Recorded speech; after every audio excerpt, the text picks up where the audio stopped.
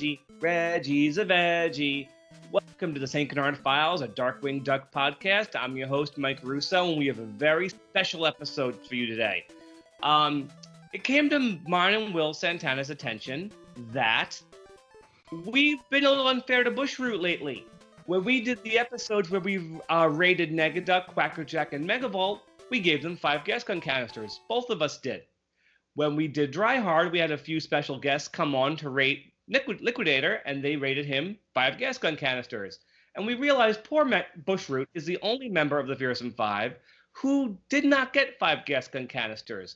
And while that is very, it suits Bushroot for being a friendless loser, we figured, we have to give poor Bushy his due. So we decided to bring in one of the creators of Bushroot, Jim Peterson. Welcome, Jim. Thanks, Mike. Great to be back again. Yes, our listeners who have not caught up with all of our episodes, we had Jim on several months back because him and his writing partners, John Banky and Rob Humphrey, they wrote Ghoul of My Dreams. So Jim's already been on the podcast. Jim also recorded an interview with us for Will's virtual panel. So we figured to have Jim on so we can talk a little bit about Bushroot tonight. Okay, great. So welcome back. It's great to have you on again. Yeah, great to be back. As I have mentioned in several places, Reggie Bushroot is like a child of mine. So I mean, there's many creators. Wasn't solely my creation or anything like that. But I do feel that it's close as you could come, like within a structure of Disney, that he's a part of me, I guess you would say. I guess no one writer could claim ownership to any of these type of characters, huh? Oh no, yeah, it's always like a back and forth thing. Although I still remember, I remember the exact location where I was when I came up with what would have been the idea of him, but he didn't have his name yet or anything like that. He was just kind of a hapless farmer gone nuts doing genetic experimentation on his corn plants. And the episode was going to be called, the way we pitched it was The Corn Stalks at Midnight was going to be the title. And, that was such a funny title. And his name was going to be Bib Overall. Later, the God. Incredibles, kind of similar to, the Underminer, along those lines. Kind of named it funny for an episode, but definitely couldn't have stuck. Yeah, probably wouldn't have stuck around then. So, Tad, John, Rob, and I came from essentially farming country. We were city folks, but particularly John, he lives he came from a really small town in Illinois. So, and had actually gone out and detasseled corn and stuff as summer jobs. So, and just prior to moving out to California, we had also done some work for John Deere, where we actually did like a silent movie for John Deere that they would show during their conventions, where I'm a farmer hitchhiking with a cow because my cow trailer has broken down. So it was probably, kind of feeding in, all that stuff, farm character. Gotta write what controls, controls plants, and stuff like that. And we had just met, I don't think we had even just met Tad yet. And I'm a little, at that part, I don't remember. But anyway, I was walking to the grocery store from our apartment we actually lived on Alameda at that time, where the main Disney studio is. We lived a couple miles up from that, up towards the Verdugo Mountains, just in, most of Alameda is in Burbank, but we actually lived in Glendale, just on the other side of Glen Oaks. So I was walking from my apartment down to the local Ralph's and dodging the big, they had like palmetto bugs, which are like the giant cockroaches and stuff like that. Ah, yes. But I was alongside this. There was a very rundown restaurant kind of thing that was between us, and I was near a palm tree, and that's when I don't know it's just where I was like, oh, okay, yeah, and this guy, this just started the chain of events, so it's kind of cool, 30 years later to go, okay, that's where his genesis essentially, started. And we pitched three premises at the same time, and the two got bought. So the one became the Ammonia Pine episode. And that was your first one, right? That was that was the first one. I can't remember. That was like third or fourth in production order. I know that one was a super early one. Right. I can't remember why Ted picked that one for us to do first of the two. I think because we were still working on what eventually became Bushroot. He right away changed his name to Bushroot. It was Philip Bushroot at first, and made him a scientist. And then we so that was Tad. That was Tad. I think, although he said, yeah, okay, let's do. We want to do scientist. It was like, oh, that's cool. Although I think our thought was, okay, has that been done too much? But it hadn't really been done. None of the other villains had taken shape yet, so it didn't. Right. He said, okay, well, we'll stay away from that kind of with everybody else. So he's the scientist who turns villainous. We'll just make the rest of them totally insane. Right? Yeah, pretty much. So, and then, but the sense that I had for him of being, I don't know, socially awkward and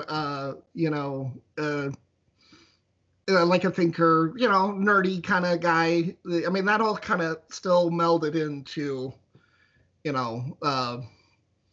into his, the vision of him and stuff. Right. The line that you quoted is why his name was Reginald. Changed his name back to Reginald, because I thought of, when Dr. Gary and Larson are teasing him, that it would be great for him to call him Reggie as Reggie. That's a stroke of brilliance. Yeah. So like seriously, even in the episode, the score goes wah wah wah wah wah wah. It's that again. Yeah. That was just a perfect decision. Yeah. It's so. Who came up with all the other original characters in the episode? Rhododendron, Dean Titeville, Gary Larson. I mean, Ted definitely wanted them to be named Gary and Larson after the Far Side creator, which he thought of and made them very consciously their designs mimic Far Side designs. Wouldn't be the last time on Darkwing. Oh no! Like what's the name Twin of Beaks? Twin Beaks, where the cow comes and is from Planet Larson on the far side of the galaxy. That's right. Yeah. So it it was I mean, we had a lot of influences going into Darkwing, but that was probably the one that then that was coming out on a weekly basis at least. Like, you gotta see the newest Far Side like every week, pretty much. Shit, well, that and Calvin and Hobbes. Oh yeah, definitely. Yeah. We were all like huge Calvin and Hobbes, and in Bloom County back then too was really funny. Now, what a lot of people like to do is try to find equivalents in Batman's Rogues Gallery to the Darkwing villains. Was Poison Ivy ever an inspiration for Bushroot? I think in Ted's Ted's mind, but I was never into those kind of comics. I grew up more with the Donald Duck, and that was true too with John, and to a limited extent. I don't think Rob ever got into comics at all. I remember, and we grew up. We were really close friends since first grade. So I don't remember Rob being into comics at all. But I had a fairly big collection, but it was mostly really Donald Duck cartoons, comics, and stuff like that. By the time you started writing the episode, was there anything that you tried to put into the episode that didn't quite make it in? Anything that got deleted? Because I know we talked about scenes that were supposed to be in Ghoul of My Dreams and never made it. Right. Additional sleepwalking scenes you never got around to finishing in the episode. Anything like that in Beauty and the Beast? Any scenes that there is. I don't know what state. Some of them made it into the final script and even to the recording. Because you sent me recently. I've seen the storyboard and the script, and it's very close to what's on screen. Yeah. So that was probably the shooting or whatever they called the production script. So somewhere between our final draft, which I don't have a copy of, and the Kevin Hobbs's final draft, which is the one that goes into production. There were some scenes like I think I'm nearly positive that to our final version of the script, there was a short scene where Dr. Larson and Dr. Gary are working, and the vines are creeping into the lab. And I know I wrote like this really long soliloquy for Bushroot, where I walked him through like all the mental steps from being, I'm the Dr. Dolittle of the plant world, where he's like very positive about this, to twisting it to where he essentially contemplates murder. So within 15 seconds. Right. But it in the first version, it was about a page of dialogue, which, is just watching a character talk on screen. So Kevin rightly cut it down to, what's in there now. But I think, at least as I wrote that scene, I knew some of that survived as like sides, where when they had people audition for Bushroot, they read those lines and like, kind of got up into character. So it could have helped shape, the voice that Tino came up with, which I mean is fairly close to all his other voices, but it was perfect casting for him. It's Tino's voice. Yeah, right. Yeah. Whether he's Bushroot or Uncle Ted or all the other characters on Bonkers he's done, right? It's still Tino. Right. Or Mr. Grouper from Bubble Guppies for the younger audience out there. No, well, my little girl. Oh, that was one of her first favorite shows was Bubble Guppies, and the first time we saw it, me and my wife were like, "Hey, it's Bushroot, it's Tino." That's right. Rest in peace, Tino. Oh yeah, I know. I was very sad to hear his passing. We never made it to the. Oh no, we did. Yeah, we went to the recording for It's a Wonderful Leaf, but not for Beauty and the Beast. But the first time I ever saw him was in the lobby of Disney TV Animation. They made him a sculpture of Bushroot, and he was picking it up, and it was like, I felt, I was like so proud. I haven't seen that one, but I've seen Michael Bell's Quacker Jack. Oh, okay, yeah. They were really. I wish I had one.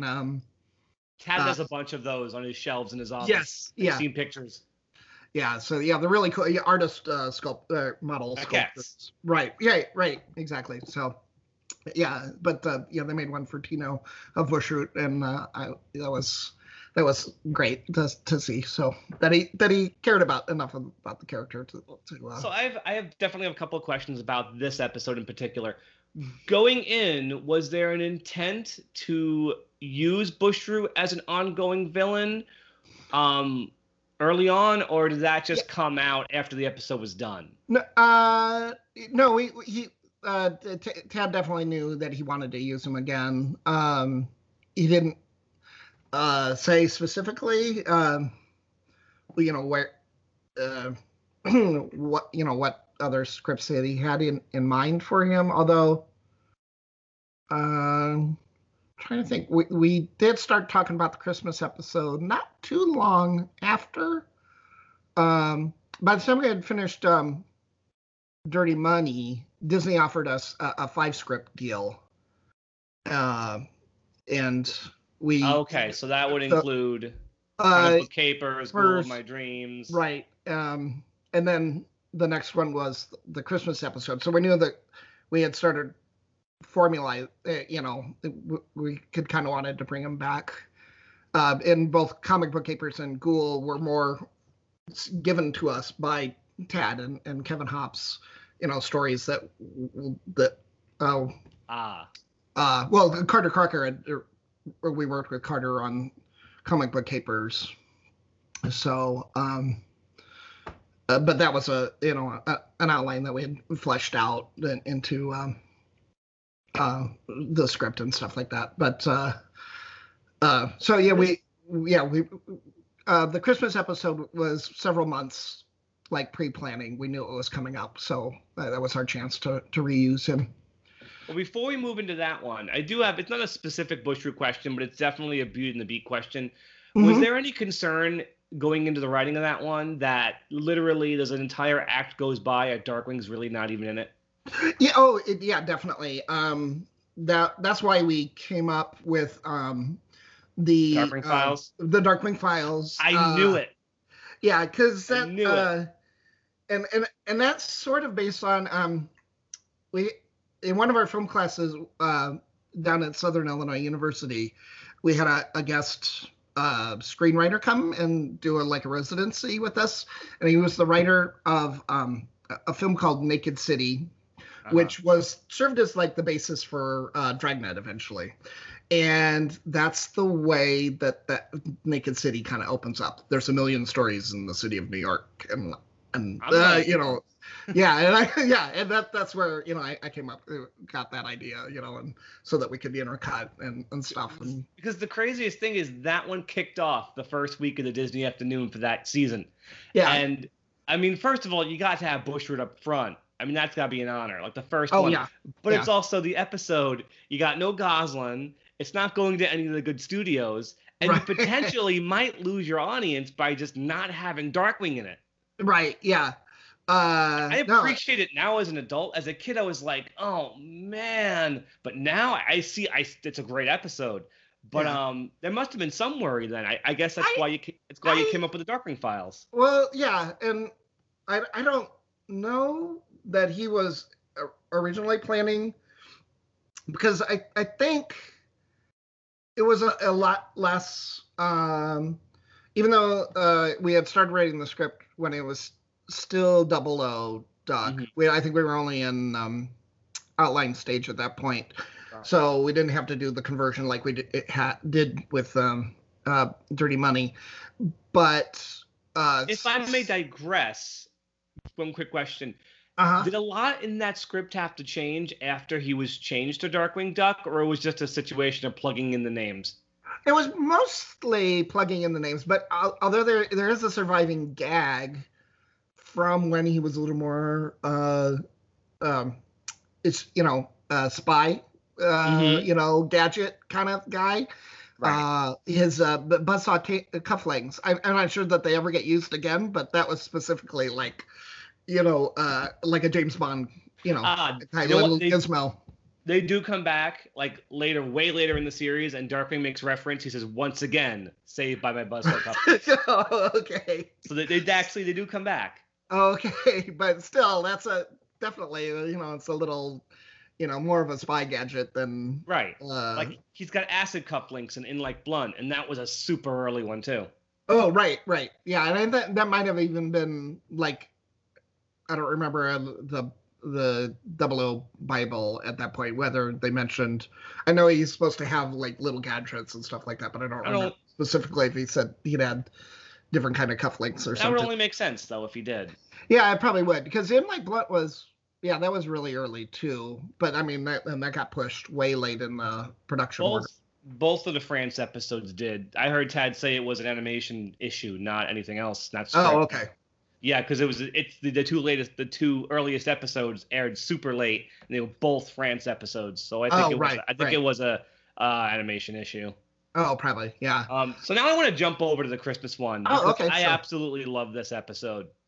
Okay, yeah, I did too. It was probably of the Darkwing episodes. Well, both Bushroot episodes are just for me, like the most special of the episodes. But I think we realized. I mean, we were just learning what to do in the show on Beauty and the Beat, but by the Christmas one, we'd already, that was our fourth script, so we were, like seasoned pros by then. So by the time fifth script. Yeah, sorry. By the time they got to It's a Wonderful Leaf, everything was clicking with the show. Yeah, definitely. Even the overseas studio Sun Woo, who I could definitely leave on Beauty and the Beat, had their act together by It's a Wonderful Leaf. So even that was working in the show's favor. Even the lesser animation studios turned in good work later on Darkwing. Definitely. Just as a personal, forever, that episode was known as Just Say Noel. Was it? Yes. See, I've read the Writer's Bible, and they were referring to it as a Bushroot Christmas. Oh, yeah, but before that, it might have been, I don't know. Noel. That's probably when it was. Tad probably put it on like the production list because he knew when we got to that slot, we'd be writing that one. But as soon as we started writing the outline and premise or whatever, it was always Just Say Noel through past recording. Even it was somebody in legal department who went, "Oh no, we can't have that. It might offend Nancy Reagan." Like, what?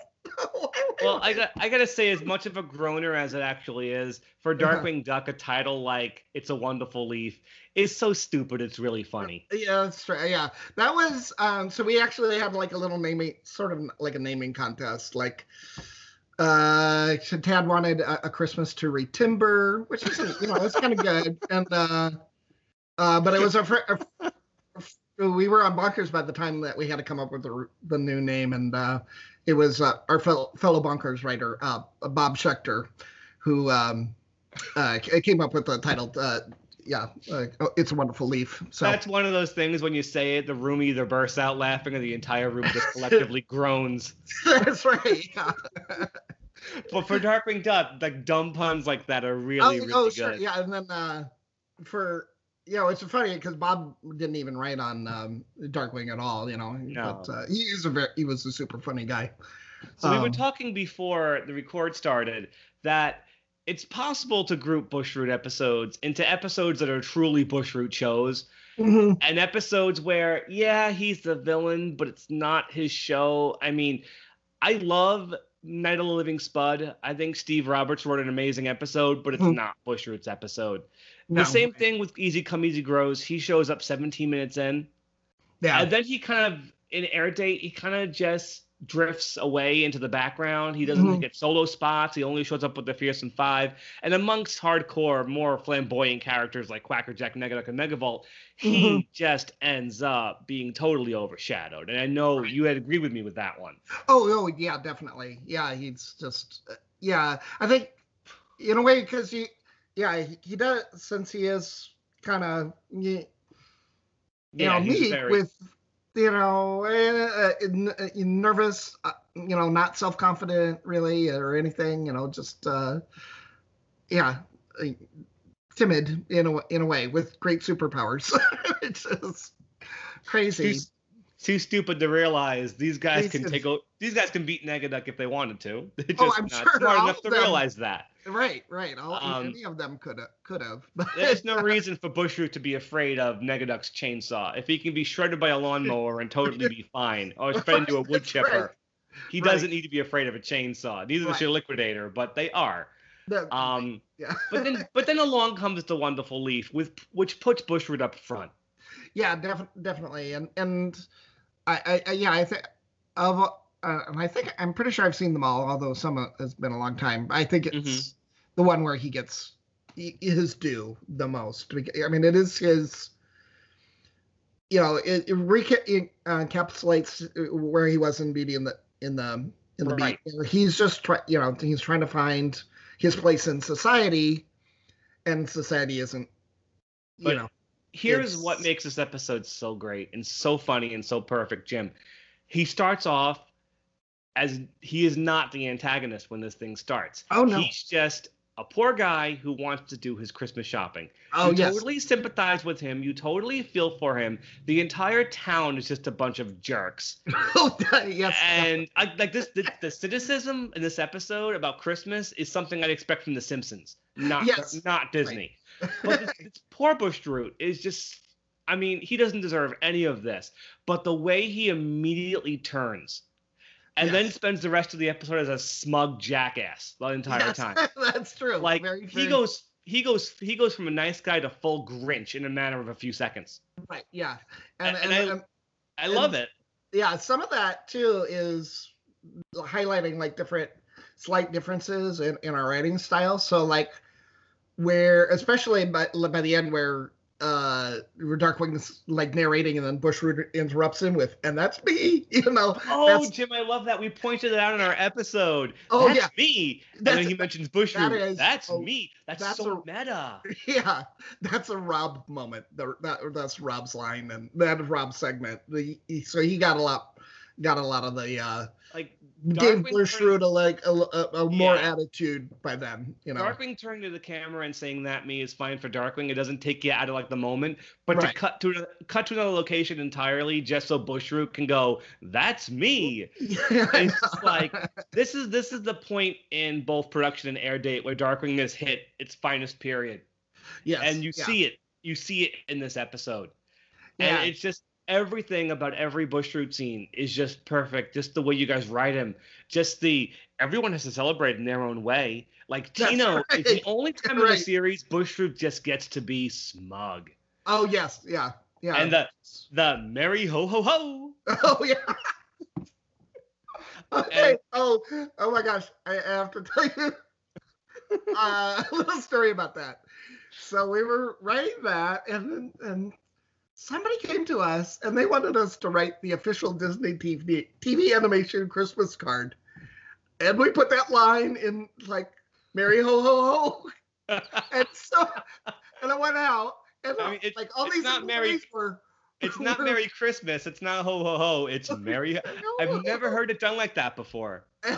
But then we hear all these complaints, like people found it like offensive or something.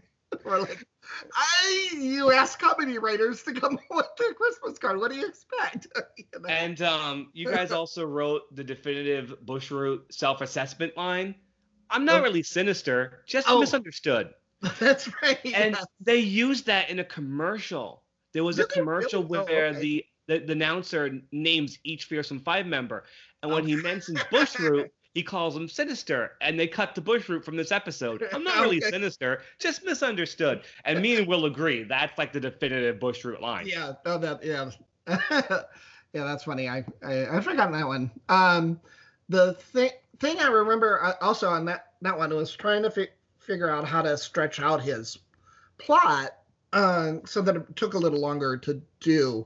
So that's why, because Bushroot really doesn't need to use the star no, he has his own powers. Right. But that was kind of a device that we just needed to bridge from when the Christmas trees actually stole all the presents. Yeah. And how he could do it all like simultaneously. So it was a little device. But he's also play acting in general in the military. Yeah. Oh yeah, definitely. So it was. I mean, it was a fun device to do, but it was like, well, he doesn't really need to do that, even though I don't find the Bushroot stuff to be padding. The only scene I feel it feels like there's more being added, and honestly, it's super super funny regardless. Is that long scene of Darkwing and Launchpad on the Santa sleigh getting dragged around St. Canard? Oh yes, yeah. But it's funny.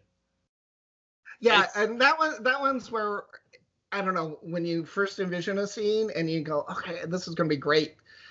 And I remember, even though it wasn't really in like the section that I ended up doing the script on, right. I remember kind of planning out how the sleigh was going to hit it was actually supposed to be a Volkswagen Bug and go up and ramp up over the car. And that's how it gets elevated. And it didn't get animated. In the episode, the momentum just lifts up the sleigh. Yeah. So yeah. I mean, it could have gone on too long, but two things save it. It is mostly dialogue. It's Gosling's line, "Keen Gear, I'm never gonna forget this Christmas." That's And right.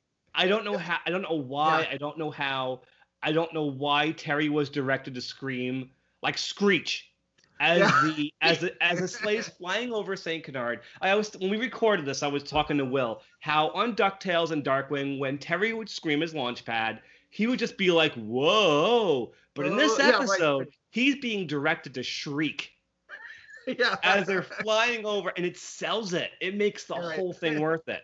Yeah. I don't know if it would have worked as well if it just wasn't for yeah, Jenny embellishments. Jenny, yeah. Yeah, Jenny was a genius. Yeah, she was she just, every recording session we went in with this, she just knew, like, this is like that. And even if it's not what you meant, her way was better generally. It was like, oh, wow, okay, this is great. Whose idea was it for a toothless Darkwing to sing "All I Want for Christmas Is My Two Front Teeth"? Oh, that would be Rob. Yeah, that was. Okay, that was great, and the grotesque drawing that goes along with it is fantastic. Yeah, I wish I knew. Actually, I know the storyboard artist. Rich Chidlaw. What was the other guy's name? I can picture him, but I can't think of his name. We actually, it was like the only script that we actually got to meet and discuss things with the storyboard artists. So they and the director was Tim Walker on that one. Mm. Yeah, who went back over to Warner Brothers later, so it did a lot of the Sylvester and Tweety mysteries and stuff like that. So. Everything comes together in this episode really, really nicely. You guys managed to capture a very like, I was 12 when this one aired, a little bit older than Gosling and Honker, but you definitely capture what it's like being a kid at Christmas, just desperate to open the presents. Yes. And I mean, another thing that works about this, and I compare it back to other Disney Afternoon Christmas episodes. A lot of them end up being a little schmaltzy, but this one doesn't forget that first and foremost it's Darkwing Duck. Yeah. And doesn't get schmaltzy until like the last couple of minutes. And even then, it still works. It's kind of a so that part of the episode, I don't remember how it originally ended, but that wasn't in for like the longest time. Goslin says, "You can't be poor if you have friends." It's like, oh, that's so Hanna-Barbera, Goslin. Don't talk like that. I know. It's like, I'll take it over a whole episode where Molly Cunningham doesn't believe in Santa Claus and they have to play act Santa Claus for a whole episode. Oh, yeah. I'll take it over that kind of thing. Right. Because it still works. It's Darkwing Duck. Even when it gets corny, it still works. Yeah. The thing on that, which is strange in retrospect to look back on, Hunker's, throughout the episode, but he only actually has one line. And one sad line. And that's the only time we ever wrote for Hunker. So we only gave Hunker one. Not any of your other episodes. No, at all. Actually, that was the first time we wrote for Goslin too. That was it was. Right. Well, she was in Comic Book Capers, but not for a very. Yeah. I'm sorry. Yeah, it's Hunker. It's like 3 minutes of screen time though, Goslin, in that one. Yeah, she's just like a cameo. Yeah, but it was the first time she was integral to the plot. Yeah. So, right. You guys didn't write a lot, Goslin, because she wasn't in twitching channels either. No, yeah. She was in we worked her into Hot Spells, but also the one that we wrote the outline for, My Valentine Ghoul. Oh, you guys didn't stay on that one, right? Yeah. So we actually got, I'm pretty sure we got pulled on that one, and they gave it to Doug so that we could start on the. Right. They moved up production on the Christmas episode, so on It's Wonderful Leaf. So anyway, but it's funny. I was going to mention Honker's lack of dialogue because early on in the show, a lot of the writers seemed to have problems with Honker. There was a couple of episodes where he either doesn't speak at all or doesn't speak till the end. Right. So this one comes super late in production, and I was surprised when I really realized that Honker had no dialogue.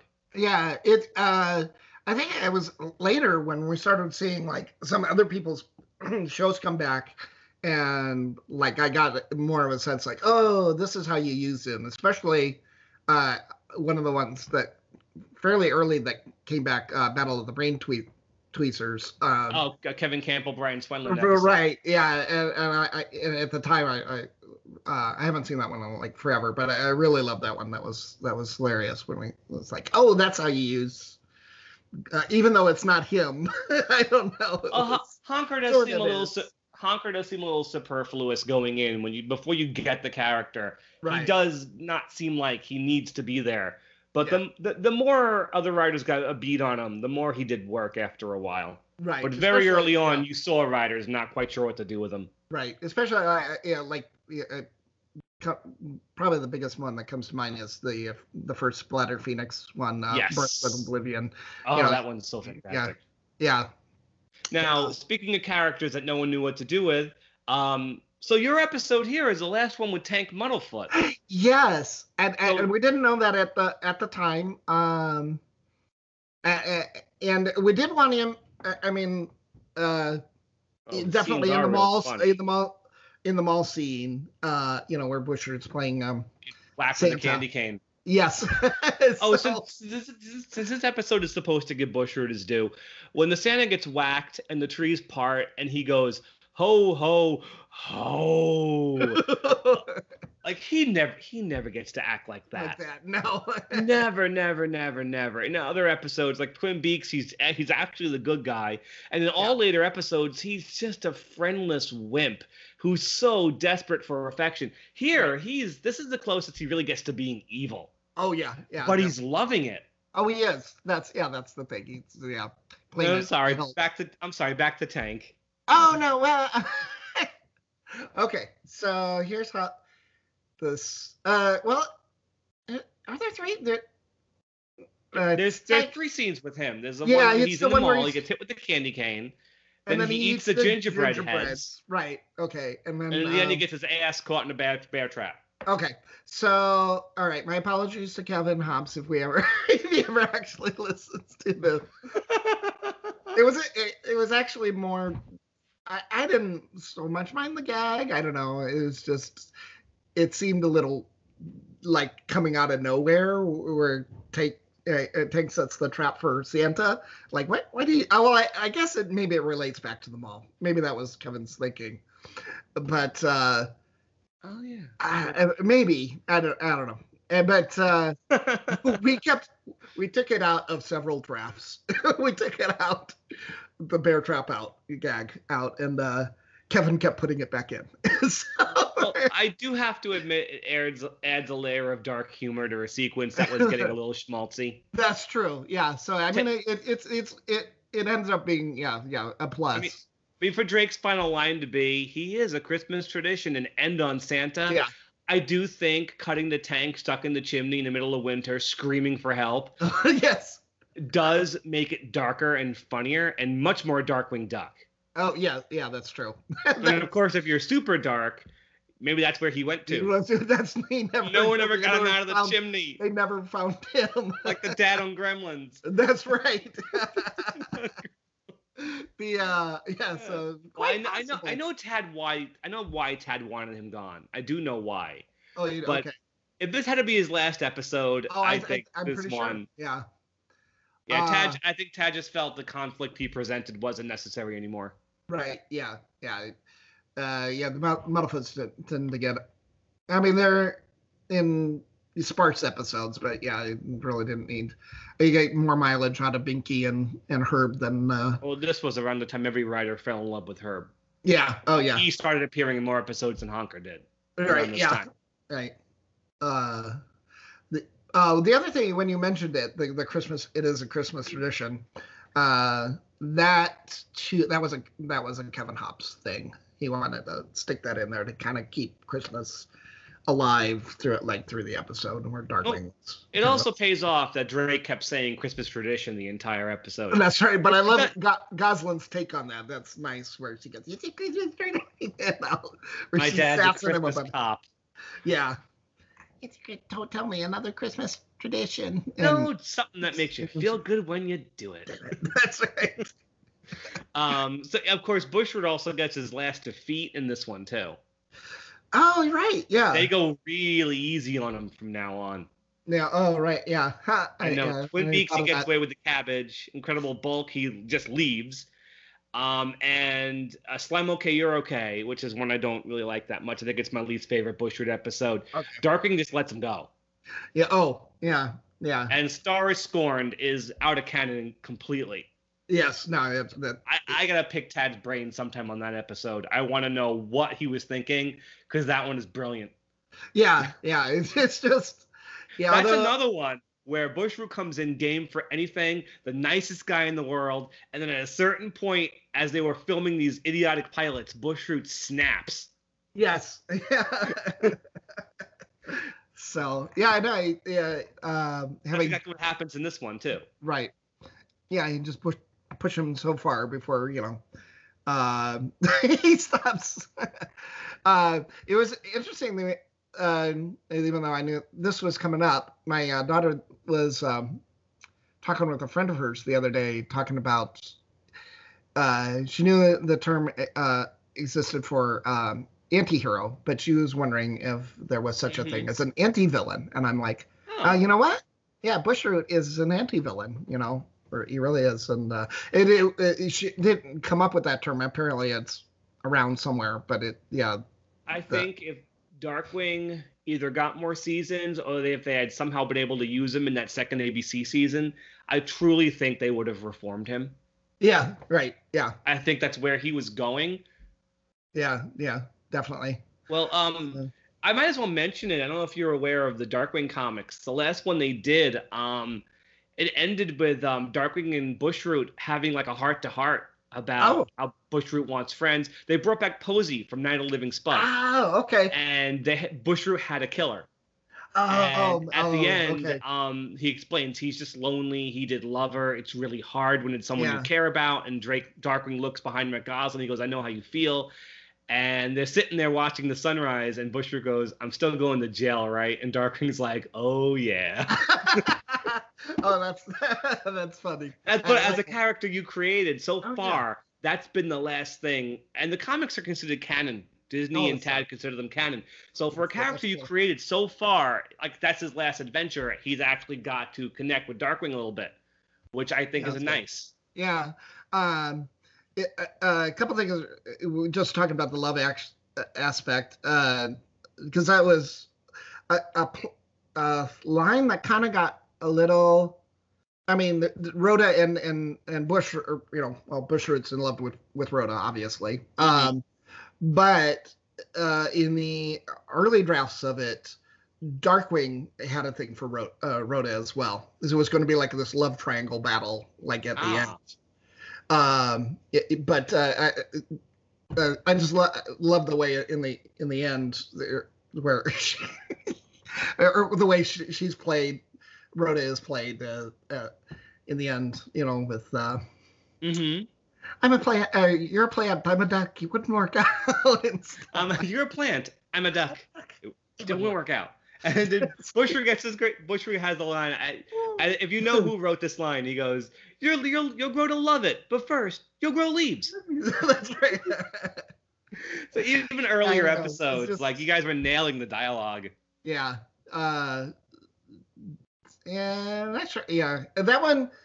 That was early on before we started figuring out where, like, doing things and like breaking it up and doing each one of us writing certain sections. So it's kind of hard. It's harder to say because we would jump around from scene to scene and work on whoever had like an idea for a particular episode or action sequences. I remember John did the big battle at the end of Beauty and the Beat. Well, then I think you should thank him for me for the scenes of Launchpad walking around with a pumpkin in his hand. Oh yeah, yes. That's another one. I was thinking the same thing. Yes. Particularly. I don't know. It was just kind of like a quirk of John's that he really liked Darkwing to be the hero, definitively the hero, and sometimes he felt like the Launchpad was getting in like the way of that and stuff like that, and so putting it, we would actually use that as a term in a number of our scripts. We had a character who had to be there for whatever reason, but you wanted to get him out of the way. It was putting a pumpkin on. Well, you managed to write him out of hot spells completely. Yeah, right. That's true. Yeah.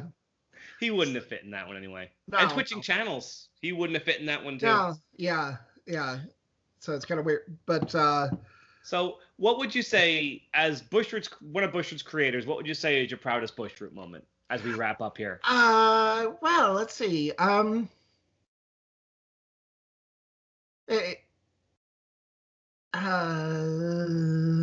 I put you on the spot. Yeah, I did. Yeah. Sorry. Well, I don't know. I'll have to say, because this was this is my sister Chris's favorite spot in the episode. She always brings it up when she says, it really cracked her up, and is where he's getting ready for his date with Rhoda, and he gets a weed. Oh, a weed. Yeah. I don't know. It just,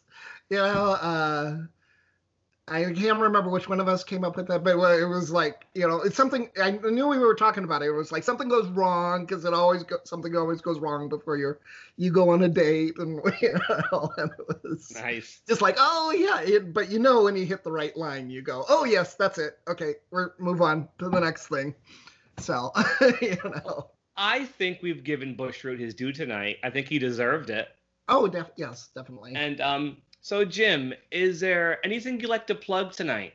Anything you want to mention before we go? No, just that I really, really want someone to come up with a really good Bushroot t-shirt, so I can have something to wear. Yeah. There needs to be just better Darkwing merchandise in general, man. Well, true, but and then hey, yeah, but they did have one, but it was in a kid's size. Like right away, it was at Disneyland.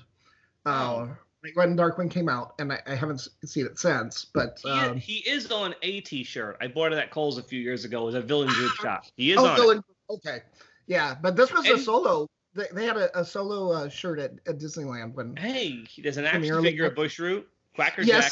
Can't say that was really cool. I have mine. Yeah, mine. It'd be fun to have a Funko version. I don't know how that would look, but it'd be cool. I'll have to wait and see. Yeah. So thank you for being on tonight, Jim. I really appreciate it. Oh, this was really fun. So thank you. You're welcome. And we are the St. Canard Files, a Darkwing Duck podcast. You can find us on all major podcast apps: Stitcher, Spotify, Google Play, iTunes, Amazon now. We're on Pocket Cast, Radio Public. You can speak into your Amazon Echo. It will play the latest episode for you there. We are on Pandora and iHeartRadio. I cannot believe we're on so many apps here. Also on YouTube. Every episode's on YouTube, as well as videos and of course, our virtual panel. We also run a Zoom chat every Saturday night at 8 p.m. Eastern Standard Time. You can meet me, Will, and many of our friends. Jim, you were on one of those a few months back. Right. And yeah, it was great. You told all of us that day. What species was Ammonia Pine originally supposed to be? Oh yes, she was a cow. Blew our minds. So listeners, you heard it here first. As super quick little story. The reason I remember her as being a cow is her line was "Eat soap, duck," and Darkwing's line back to her was "Suck gas, cow." And then Ted changed it to evildoer, but I never thought that the line would actually stick. Oh, so that line started in Dirty Money. Oh yes, right. Oh, so there we go. Okay, again, probably heard it here first, folks. And then later we got angry letters where moms were hearing their children saying "suck ass." Oh Lord, it does sound a little bit like that, doesn't it? Yeah, suck ass, evildoer. Like, okay. Oh well. So once again, this was a blast. Okay. I love talking Darkwing with you, Jim. We will do it again sometime soon. Okay, great. Thank you. So, you're welcome. And everybody listening, have a great night and stay dangerous.